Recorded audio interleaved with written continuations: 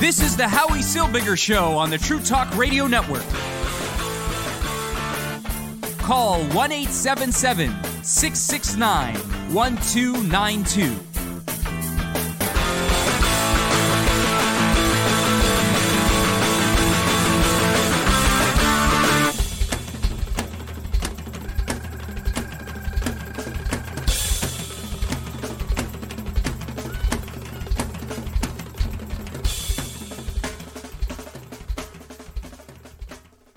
I'm Howie Silbiger. Welcome to the Howie Silbiger Show right here on the True Talk Radio Network. Feel free to join me in the conversation by calling in. 1-877-669-1292 is the number to call. It's 1-877-669-1292. We are heard live Monday to Thursday from 10 to 11 o'clock p.m. right here on the True Talk Radio Network. The show is, of course, repeated on TrueTalkRadio.com every morning at 9 a.m., and it is available on demand as a podcast, so you could subscribe to the podcast on any of your podcasting services. Of course, you can find the show on YouTube and on Mixcloud and a whole bunch of other services. The Howie Silbiger Show is easy to find. It's a great show to listen to. Tell your friends, tell your family. The Howie Silbiger Show right here on the True Talk Radio Network. So yesterday I told you that the Prime Minister of Canada was trying to pass a brand new gun control act, pandering to the left wing, trying to push his agenda, exploiting the death of children. Well, the National Post took up the cause, and I want to share their article with you. The National Post is the national newspaper of Canada. Prime Minister Justin Trudeau has developed a bit of a habit of taking domestic political stances that are seemingly targeted for U.S. audiences. After the word leaked earlier this month that the U.S. Supreme Court was said to overrun federal guarantees on abortion, Trudeau immediately issued a statement touting how every woman in Canada has the right to safe and legal abortion. When Black Lives Matter protests roiled the United States last summer, Trudeau was quick to take a knee for photographers on the streets of Ottawa. And now, after a masked shooter killed 19 in an elementary school in Texas last week, Trudeau has responded with a slate of new restrictions on Canadian gun ownership. Canada and the U.S. both have some of the Earth's highest rates of civilian gun ownership, but the similarities basically stop there. Here is a not at all comprehensive rundown of the sharp differences between Canada and U.S. gun laws. Guns cannot technically be owned for self-defense in Canada. Easily the biggest difference between Canadian and U.S. gun owners is cultural. American firearms rights are guaranteed in the U.S. Constitution for the explicit purpose of arming the citizenry as a check against tyranny. And when you ask gun owners why they possess firearms, the vast majority of them report that it's for personal protection. But in Canada, the government allows civilians to own guns only for three main reasons: killing animals, collecting, and shooting tiny holes in paper targets for fun. There are obviously plenty of Canadian gun owners who will fudge this condition in an emergency, but Canada mandates a pretty strict storage regime for firearms, which make them hard to whip out at a moment's notice. Unless you're in a wilderness area, your gun needs to be stored, unloaded, and separate from its ammunition. In addition, it either needs to be in a locked vault or at the very least fitted with a trigger lock. There is a very, very, very rare exception to the above rule, wherein a Canadian citizen can be authorized by the RCMP to carry a concealed handgun for protection if they can prove that they face a regular threat to their lives. As of 2018, only 2 Canadians had this certification. Now, nobody buys guns or ammunition in Canada without an RCMP-approved license. By their 21st birthday, most Americans can purchase a long gun with minimal restrictions. The U.S. has a whole latticework of rules governing handguns and concealed carry and magazine size, but as a rule, if you don't have a criminal record, you're all clear to pick up some pretty serious small arms. Even in New York State, home to some of the strictest gun laws in the United States, a successful background check clears you to pick up 10-shot semi-automatic sniper rifle. The semi-automatic part means that it fires every time you pull the trigger without recocking it. But in Canada, you will receive nothing but a hearty laughter at the local gun shop until you can show evidence of possession and acquisition license. To get one, you'll have to complete the Canadian Firearms Safety Course and then submit an application to the RCMP. Among other things, it requires you to submit the contact details of current and former conjugal partners who may get a call from the Mounties asking if it's a good idea that you be allowed to own guns. In 2019, Canada had their application for PAL rejected. Potential risk to others was the most popular reason, with 212 getting spiked for mental health. So 946 Canadians had their application rejected. 212 were rejected for mental health. In other words, the Texas shooter whose actions have prompted Trudeau's latest round of gun control almost certainly would have been banned from operating a firearm if he lived in Canada. Here's a fun fact. You generally don't need a license in Canada to buy a muzzle-loading black powder rifle, as the federal government doesn't classify them as a firearm. So the most powerful civilian firearm at the time the U.S. Constitution was drafted is now so comparatively harmless that even Canada doesn't consider it a real gun. The rash of civilian mass shootings that have plagued the United States in recent years have prompted many U.S. states to pass what they call red flag laws. The laws differ in each jurisdiction that has introduced them, but it basically allows police or family members to seek a court order to remove firearms from an individual who may pose a risk to themselves or others. In Canada, it's right in the criminal code that a police officer can take your guns without a warrant. All they need is reasonable suspicion that an offense is being committed or has been committed. Chief firearms officers similarly retain broad powers to revoke licenses, such as an accusation of domestic violence or a firearm owner getting diagnosed with a mental illness. There's even a hotline, so if you know anybody that you don't think should have their gun, you could call 1-800-731-4000. And Canadians are urged to call that number to report dodgy gun owners.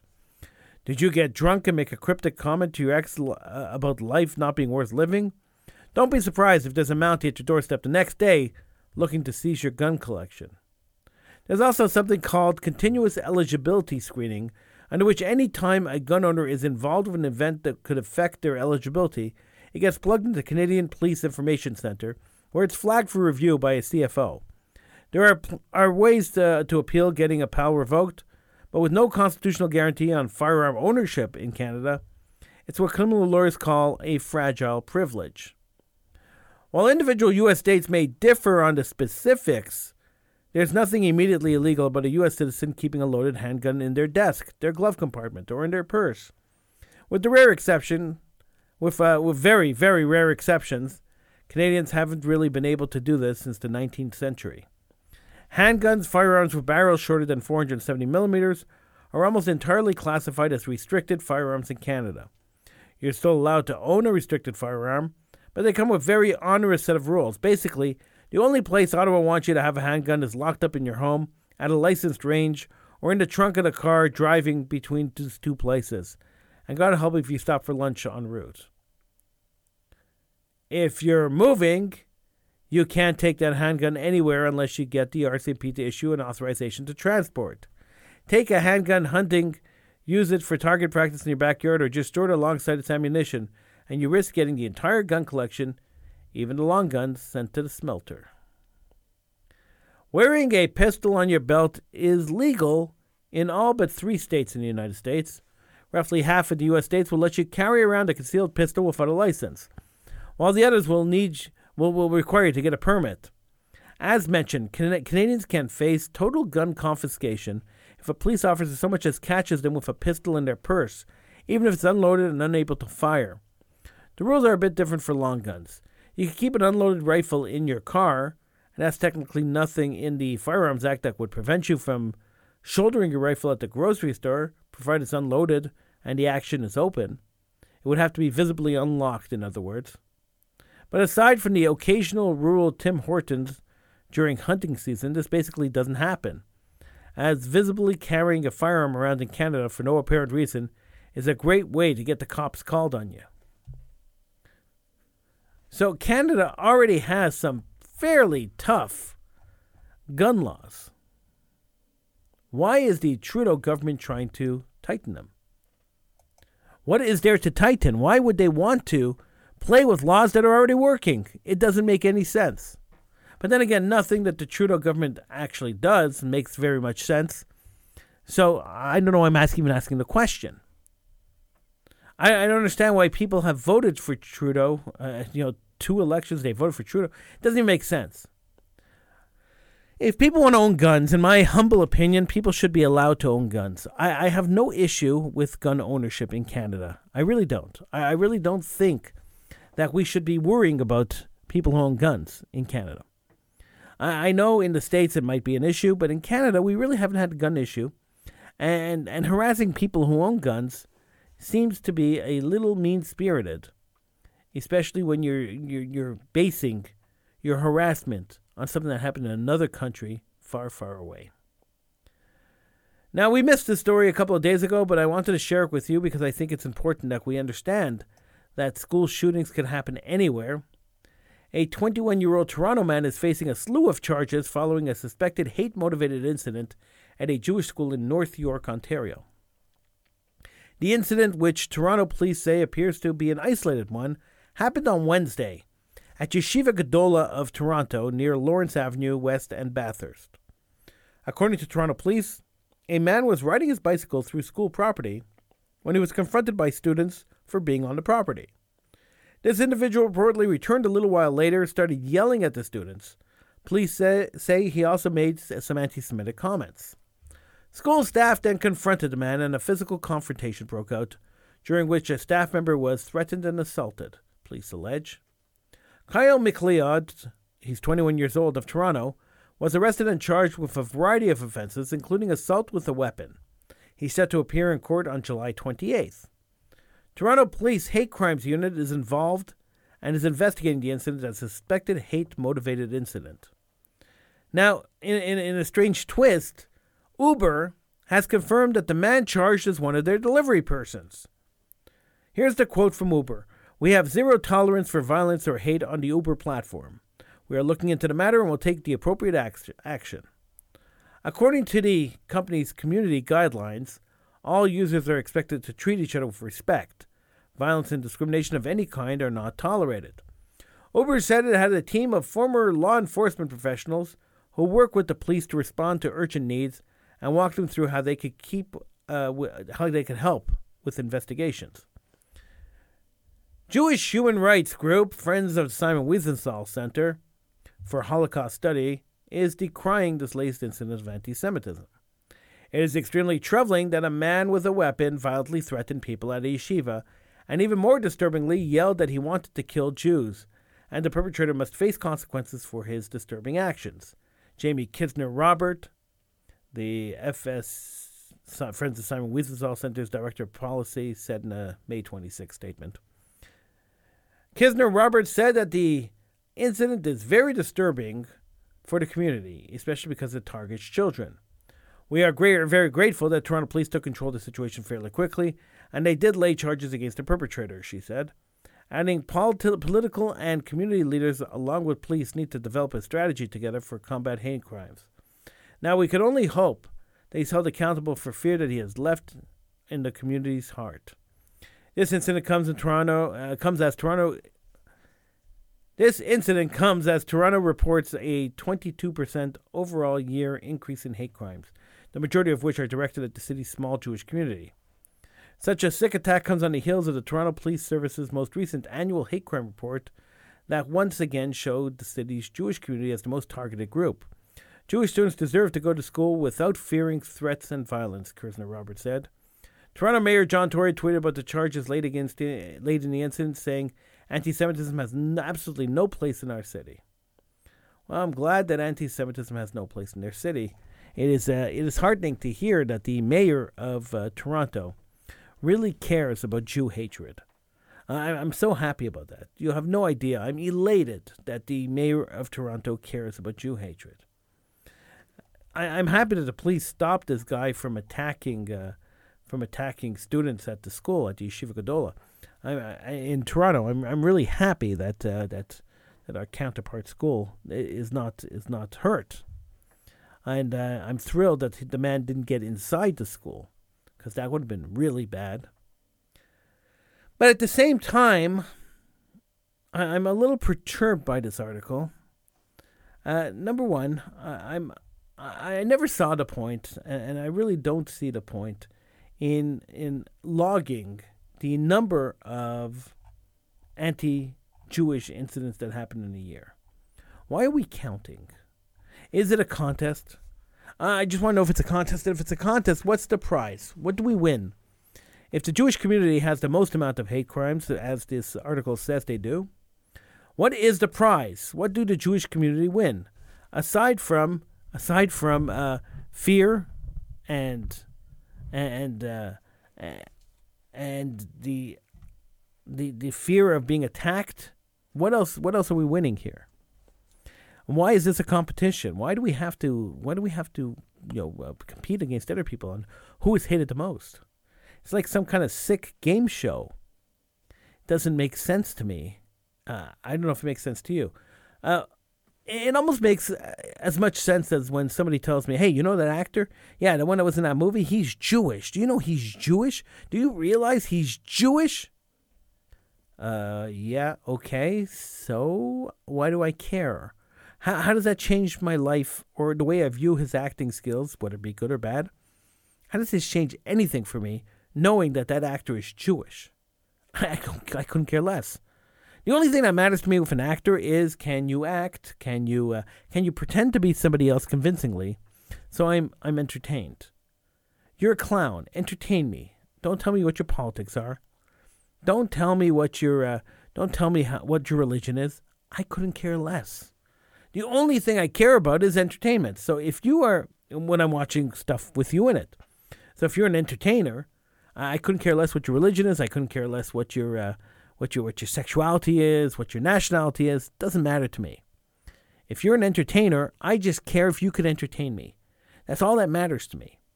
So what your political opinion is, what your religion is, what you eat, I don't care.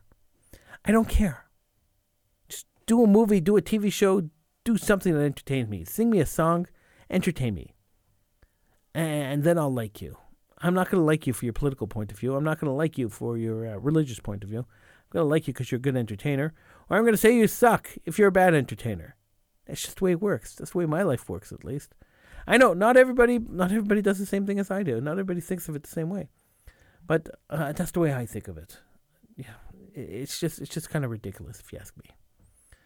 1-877-669-1292 is the number to call. 1-877-669-1292.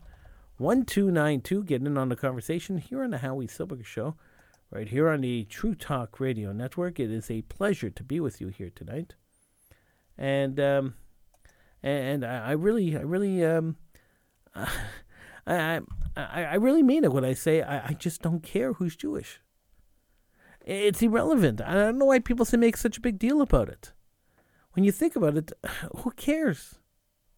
He's half Jewish. He's a quarter Jewish. He's not Jewish. He's Jewish. He's Jewish. He seems like a Jew, but he's not really a Jew. That's all I ever hear. I don't care. There is a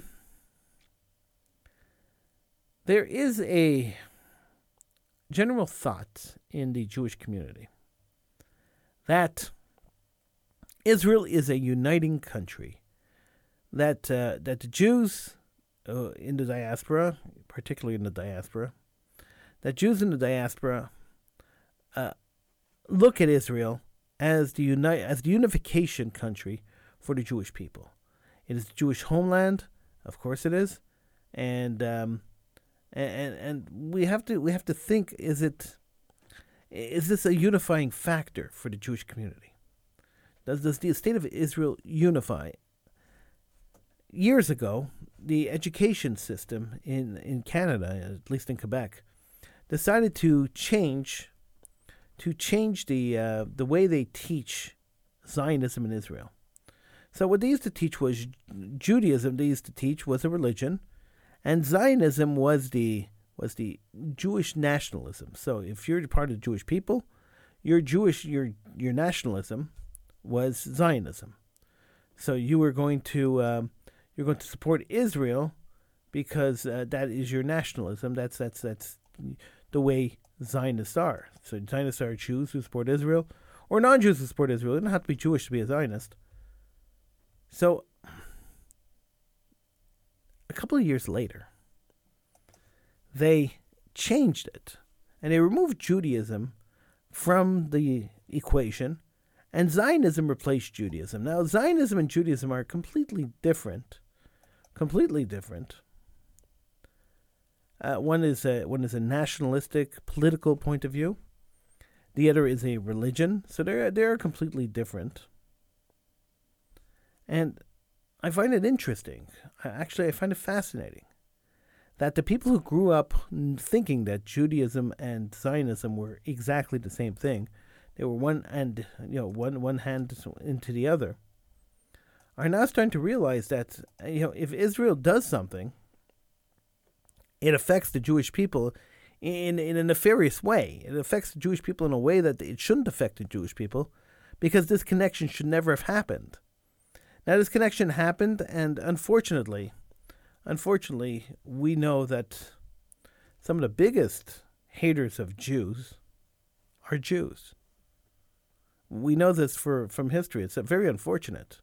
And I'm not so sure this happens in other cultures, but in the Jewish community, if you want, and I know this sounds anti-Jewish, it really does, but the truth is that if you want to hear a vile talk about Jews and Judaism and Jewish culture, all you have to do is ask a non-religious Jew. They'll tell you all about it.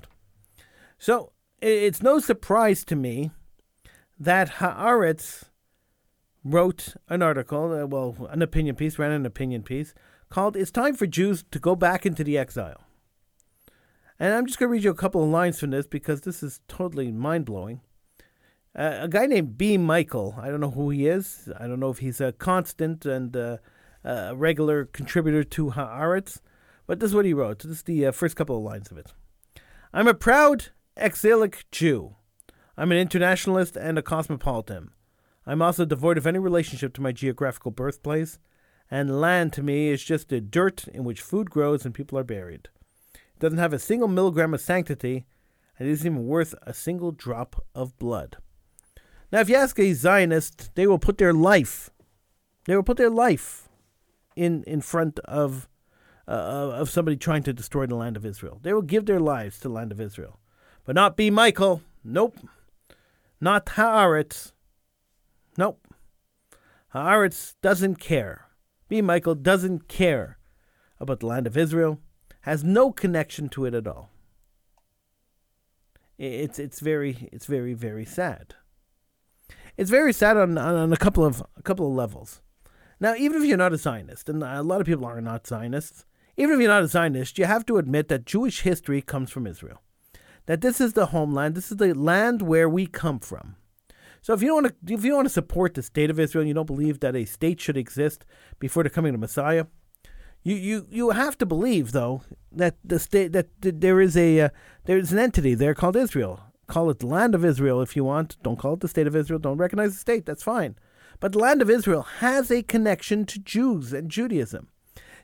The only time that you are going to consider the land of Israel as dirt in which food grows and people are buried and doesn't have a single milligram of sanctity, isn't worth a single drop of blood, is if you are so far removed from Judaism and from Jewish tradition that Jewish tradition means nothing to you. And I have a feeling B. Michael is at that point where he's so far removed from Jewish tradition that he could come up with an idiotic statement like that. And that's what saddens me even more. We spoke about the assimilation factor in Judaism. We spoke about that numerous times on this show. And B. Michael is the perfect embodiment of that. You know who else is a perfect embodiment of that? It's the Haaretz publisher, Amos Shokin. He lives in Israel, but he's also the embodiment of the let's get rid of Judaism, forget about Judaism segment of the Jewish people. He's the publisher of the left-wing Haaretz newspaper. His name is Amos Shokin. And he stirred up controversy with a tweet that he sent out on Monday in which he referred to Orthodox Jews as carriers of a most serious disease that could destroy Judaism. Shokin posted a thread started by a different Twitter user, Haspikaret Hazomen, the outraged capitalist. Shokin's tweet read, "Once the left found the state and the religion, Jews were normal people who helped it. Today, religious Jews are carriers of a most serious disease which could destroy Judaism and make it something monstrous. After responses to his tweet in the same thread accused him of incitement, Shakard wrote, "I'm not looking for a pet dos, an Orthodox Jew, and the Orthodox today are no awakening, but rather a serious disease of condescending, arrogant, and racist exclusivity by Jews, a generalization that may not be justified for all of them, but is certainly justified for a politically significant part of them." Now, of course, the reaction from Israeli members of Knesset has been pretty harsh. Member of Knesset Bezalel Smotrich said that when religious Zionism was a pet that helped the Lord of the lands on the left, it was great. But when the left got tired and lost its way, and religious Zionism continues in its stead, carrying Zionism on its shoulders, then it's carrying a serious disease. What condensation! The hypocrisy of the statement is really what gets me. It's not so much the statement. Everyone's entitled to their opinion. Everyone's entitled to a political opinion. I have no problems with that. But it's the hypocrisy. I don't like hypocrisy. And anyone who's watched this show for a long time knows I just hate hypocrisy.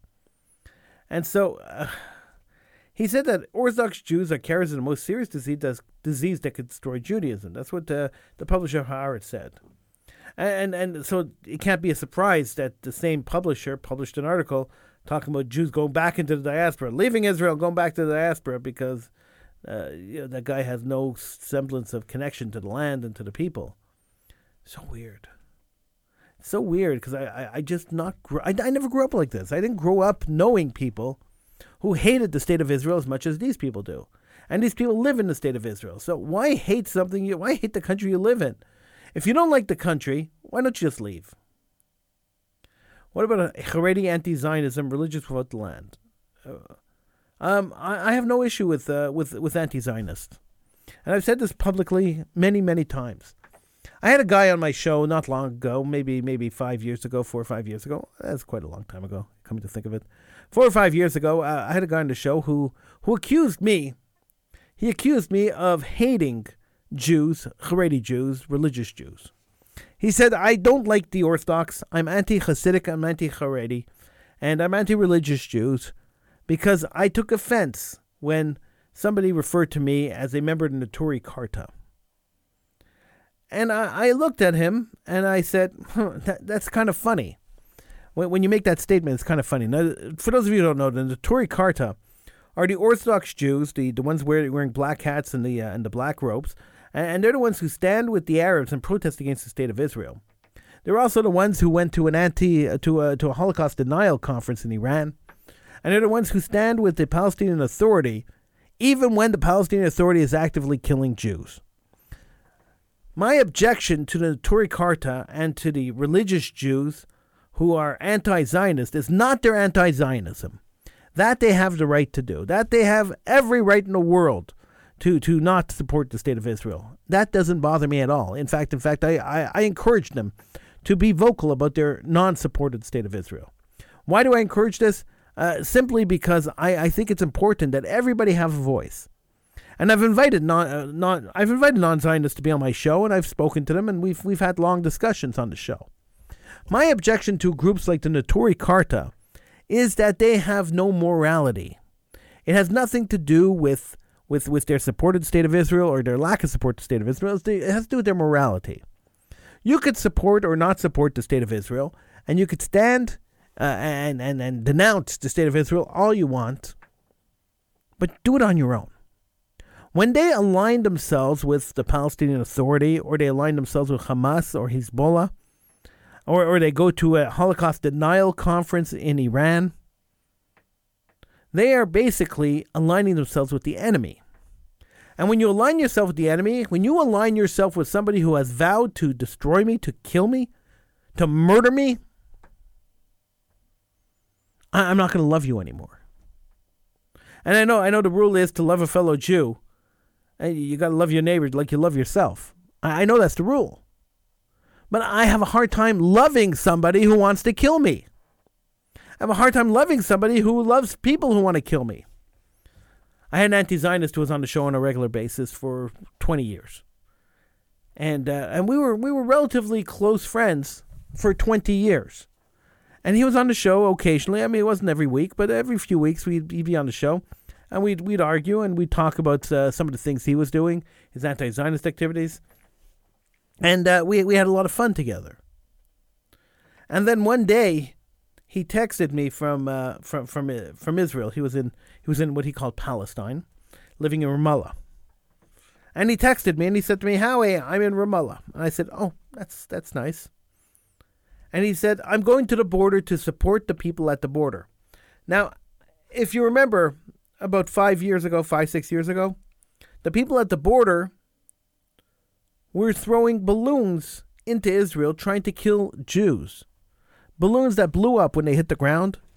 Balloon bombs that were trying to kill Jews. And he was going to support this. Now, I spoke to him on the front line. He was standing on the beach and he was screaming in his phone at me that the Israeli army was coming and they were shooting at people and they were pushing people off the beach away from the border. And he was tear gassed. I mean, he told me the whole story. I was on the phone with him and he told me the whole story. And I kept asking him. I asked him the same thing over and over again. I said to him, "Why are you aligning yourself with Hamas? Hamas has vowed to kill the Jewish people. If you have decided that you are a member of Hamas or you are a supporter of Hamas, we can no longer be friends. So you could be anti-Zionist and you could protest against the state of Israel. That doesn't bother me at all. You can express your opinion, how you don't feel that the state of Israel should exist. I'm good with that. But the second you align yourself with a group that has vowed to kill me and my people, you have removed yourself from not only my friendship, but in my opinion, you've removed yourself from Judaism. You can't be a Jew supporting the murder of other Jews. One of the principles of Judaism, one of the strongest principles of Judaism, is the preservation of life. If you're supporting an organization that is hell-bent on destroying the Jewish people, I can't be friends with you. And I cut my friendship. After 20 years, I cut my friendship. I said, can't do it anymore. Won't do it anymore.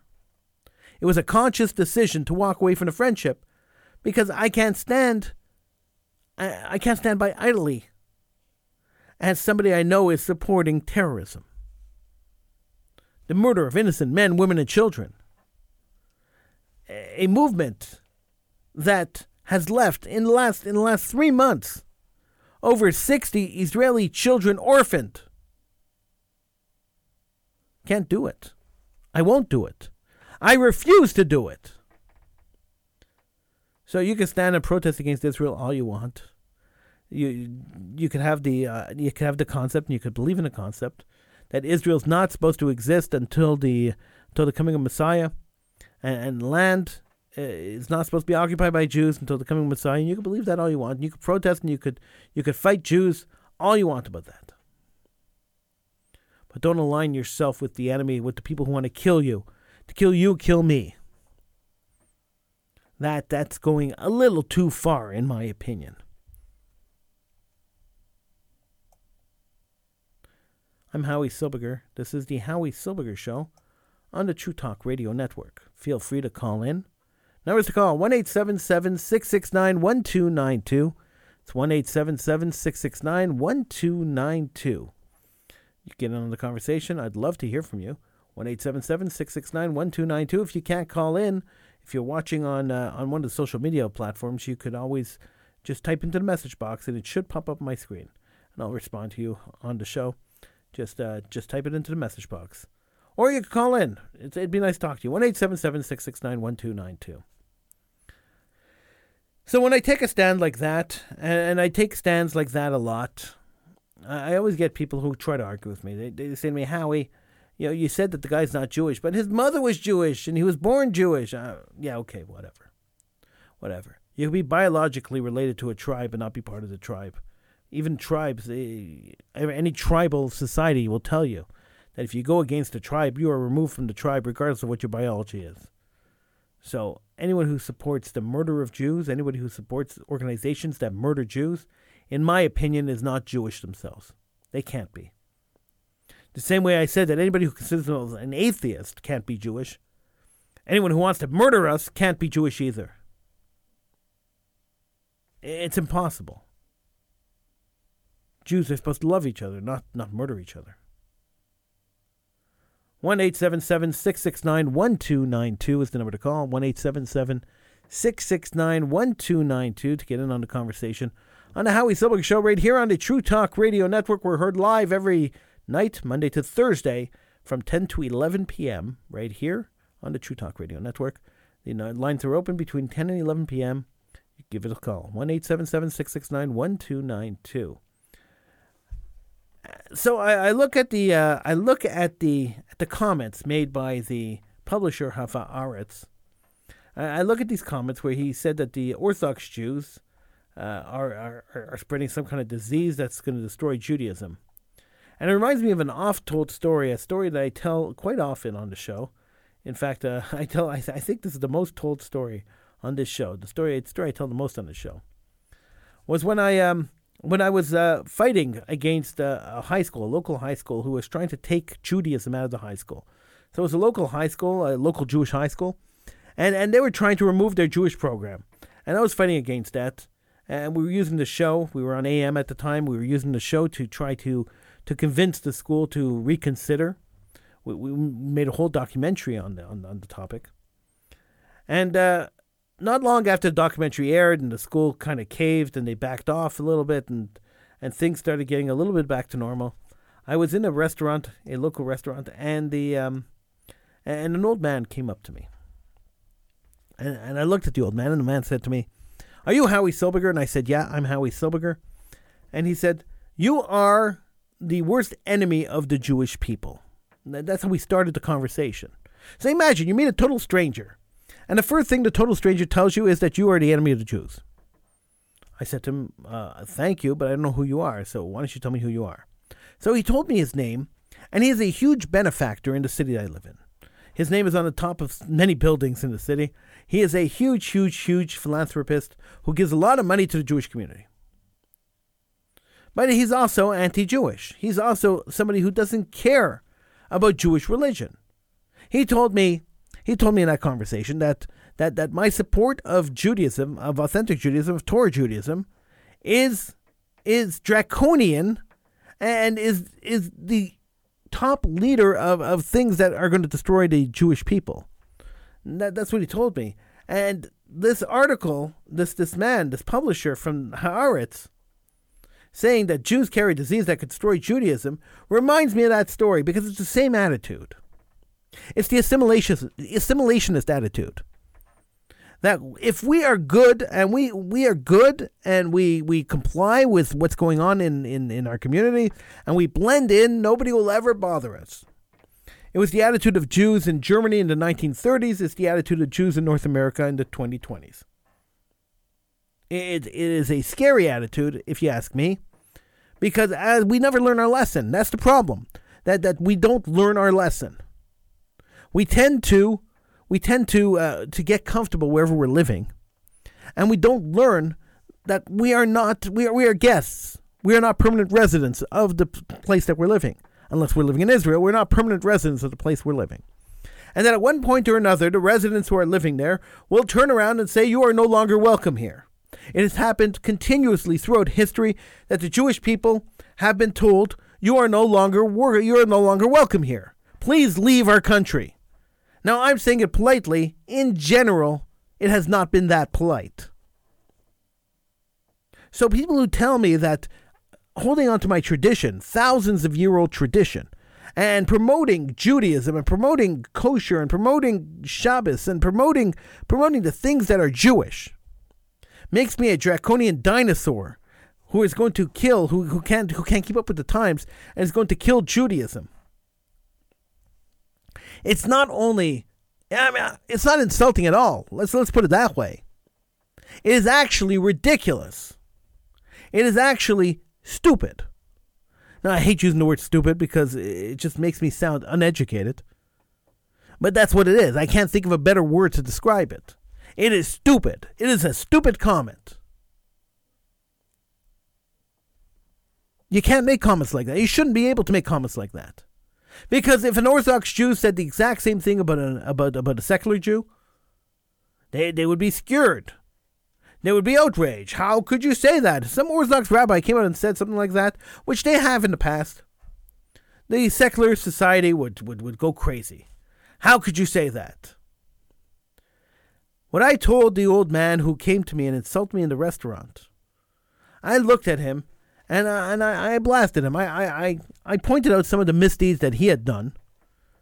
Like he had taken some organizations that were traditionally Jewish and turned them entirely secular. Organizations that kept kosher, that no longer keep kosher. Organizations that weren't open on Saturdays and Friday nights, that are now open on Saturdays and Friday nights. All because of his money. I pointed that all out to him, and I said to him, that's what's destroying Judaism. I said, but you know what? Your insult to me doesn't mean a thing to me. Because I have to respect you in order to be insulted by you. And because I have no respect for you at all, none, not a modicum of respect for you, I really don't care what you think of me. He huffed and he puffed, and he said to me, no one's ever spoken to me that way. I give millions of dollars, and everybody always speaks to me politely and nicely. I said to him, I don't care how much money you have. You see, you don't understand. It's not about the money. I couldn't care less about the money. He says, well, that's why I'm not giving money to your radio stations. I said, good, don't give me money. I don't need dirty money. I don't need assimilationist money. I really don't. I don't want assimilationist money. I don't want an assimilationist giving me money and saying, all right, now how are you going to promote assimilation on your airwaves? I don't care. I don't want that to happen. It's never going to happen. I told the man, get lost. And he, get out of my face. I don't want to talk to you anymore. And he says, I am never going to support an organization that you're part of. I said, have a nice day. I don't care.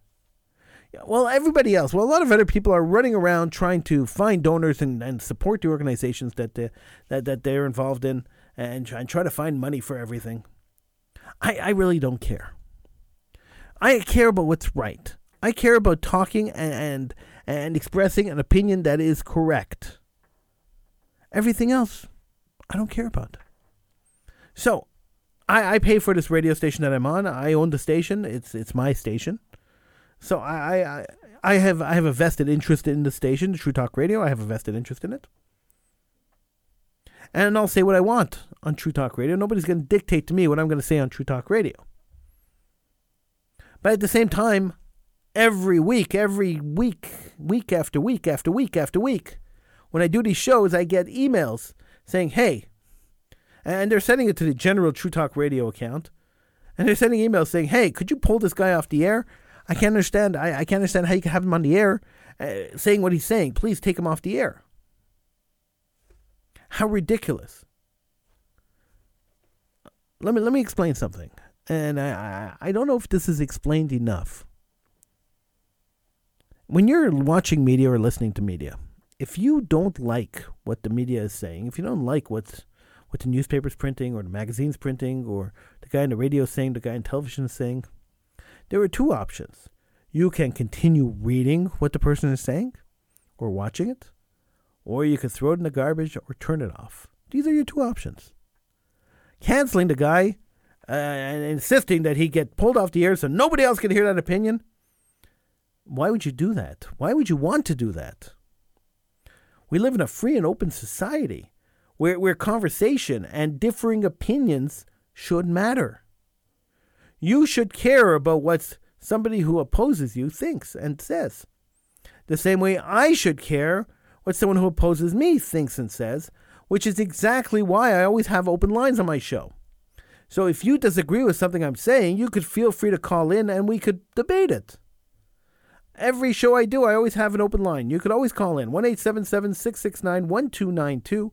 That's the number to call. You could always call in, and I will talk to you about anything. We could debate it. Because I'm not afraid to defend my position. And this is the thing I teach kids all the time. When I teach kids about activism, and I teach kids about broadcasting, the first thing I teach them is know your position, stand by it, and defend it. don't back down. Why? Why would you back down? If that's what you believe, now never get on the air and talk about something you don't believe in. So don't take a position that you don't believe, because then you sound fake. Everyone could see through a media person who is talking and taking a position they don't believe in. If you listen to commercial media today, especially commercial talk radio, they tend to try to match up a right-winger and a left-winger who will fight with each other. And that makes compelling television and radio. That's what the consultants say.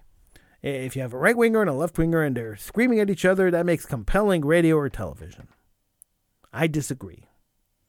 Now, they may have more money than I do. They may have claimed to have more experience than I do.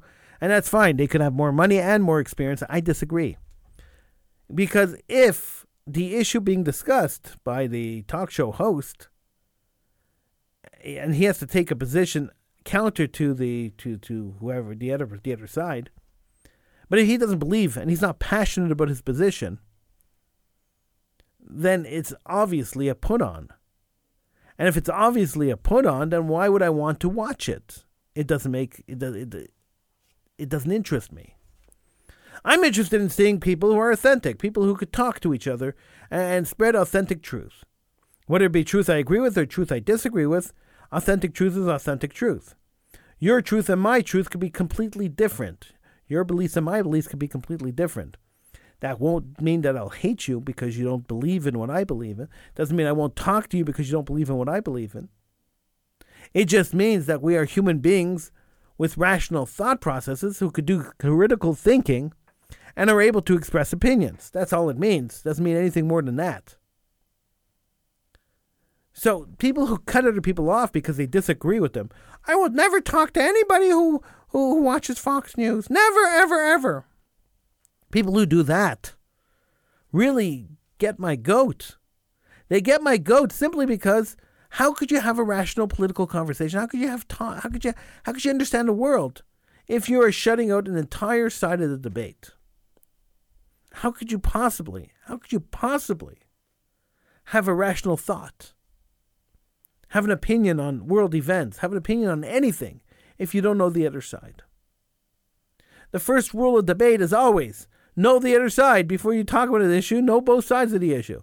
You could take your point of view, but understand that if somebody calls in or somebody's going to argue with you, they're going to take the opposite side. Know what they're going to say before they say it. Now, occasionally I will get surprised by a call. Occasionally. But most of the time, if you're going to call in and argue a point with me, I'm going to relatively understand what you were talking about. And I'm going to relatively be able to respond to it. And I probably would have anticipated the question before it came in. When I'm doing prep for the show, I always anticipate the questions that could come in. So it's usually a question that I thought of that would come in, that I didn't figure I would have to address unless it was asked. But I already had it worked out in my head what I would respond to it if the question was asked. And that's the way you're supposed to do it. You can't just get on and just talk. Who does that? Who could just get on and talk for an hour or 2 or 3 hours and do a show just talking, not knowing what they're talking about? That would be ridiculous. And that would not be a show I'd want to listen to ever. You got to understand that taking a stand is not a bad thing. And I know it goes against what they teach you in Jewish school. It really does. Jewish school, they teach you be compliant, join federation and be part of the federation team, and whatever federation believes in, that's what you believe in. Join the Borg. That's what they tell you. You shouldn't do that. You should do the exact opposite. I always think that you should, I often think, I can't say always, but I often think that sometimes it's better to do the exact opposite of what they tell you to do. This is the Howie Silbiger Show on the True Talk Radio Network. Call 1-877-669-1292.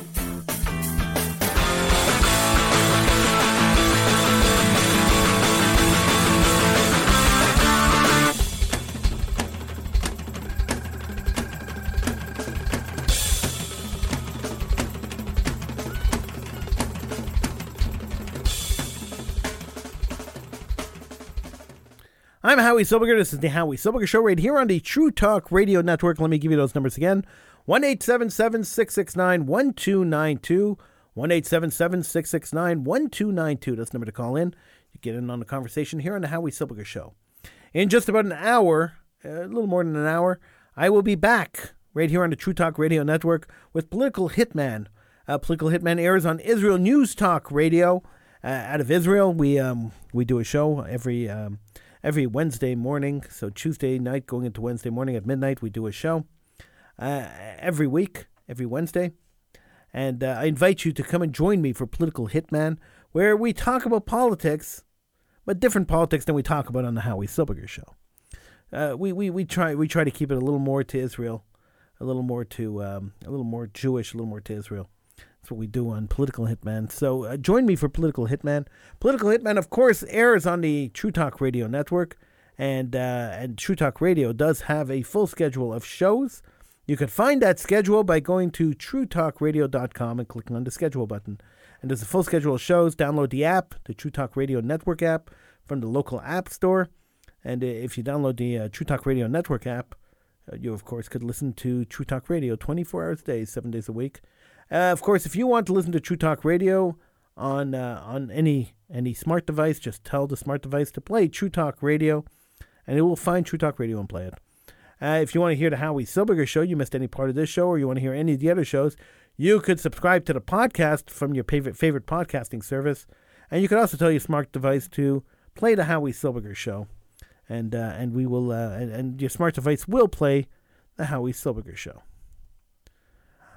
1-877-669-1292 is the number to call. 1-877-669-1292.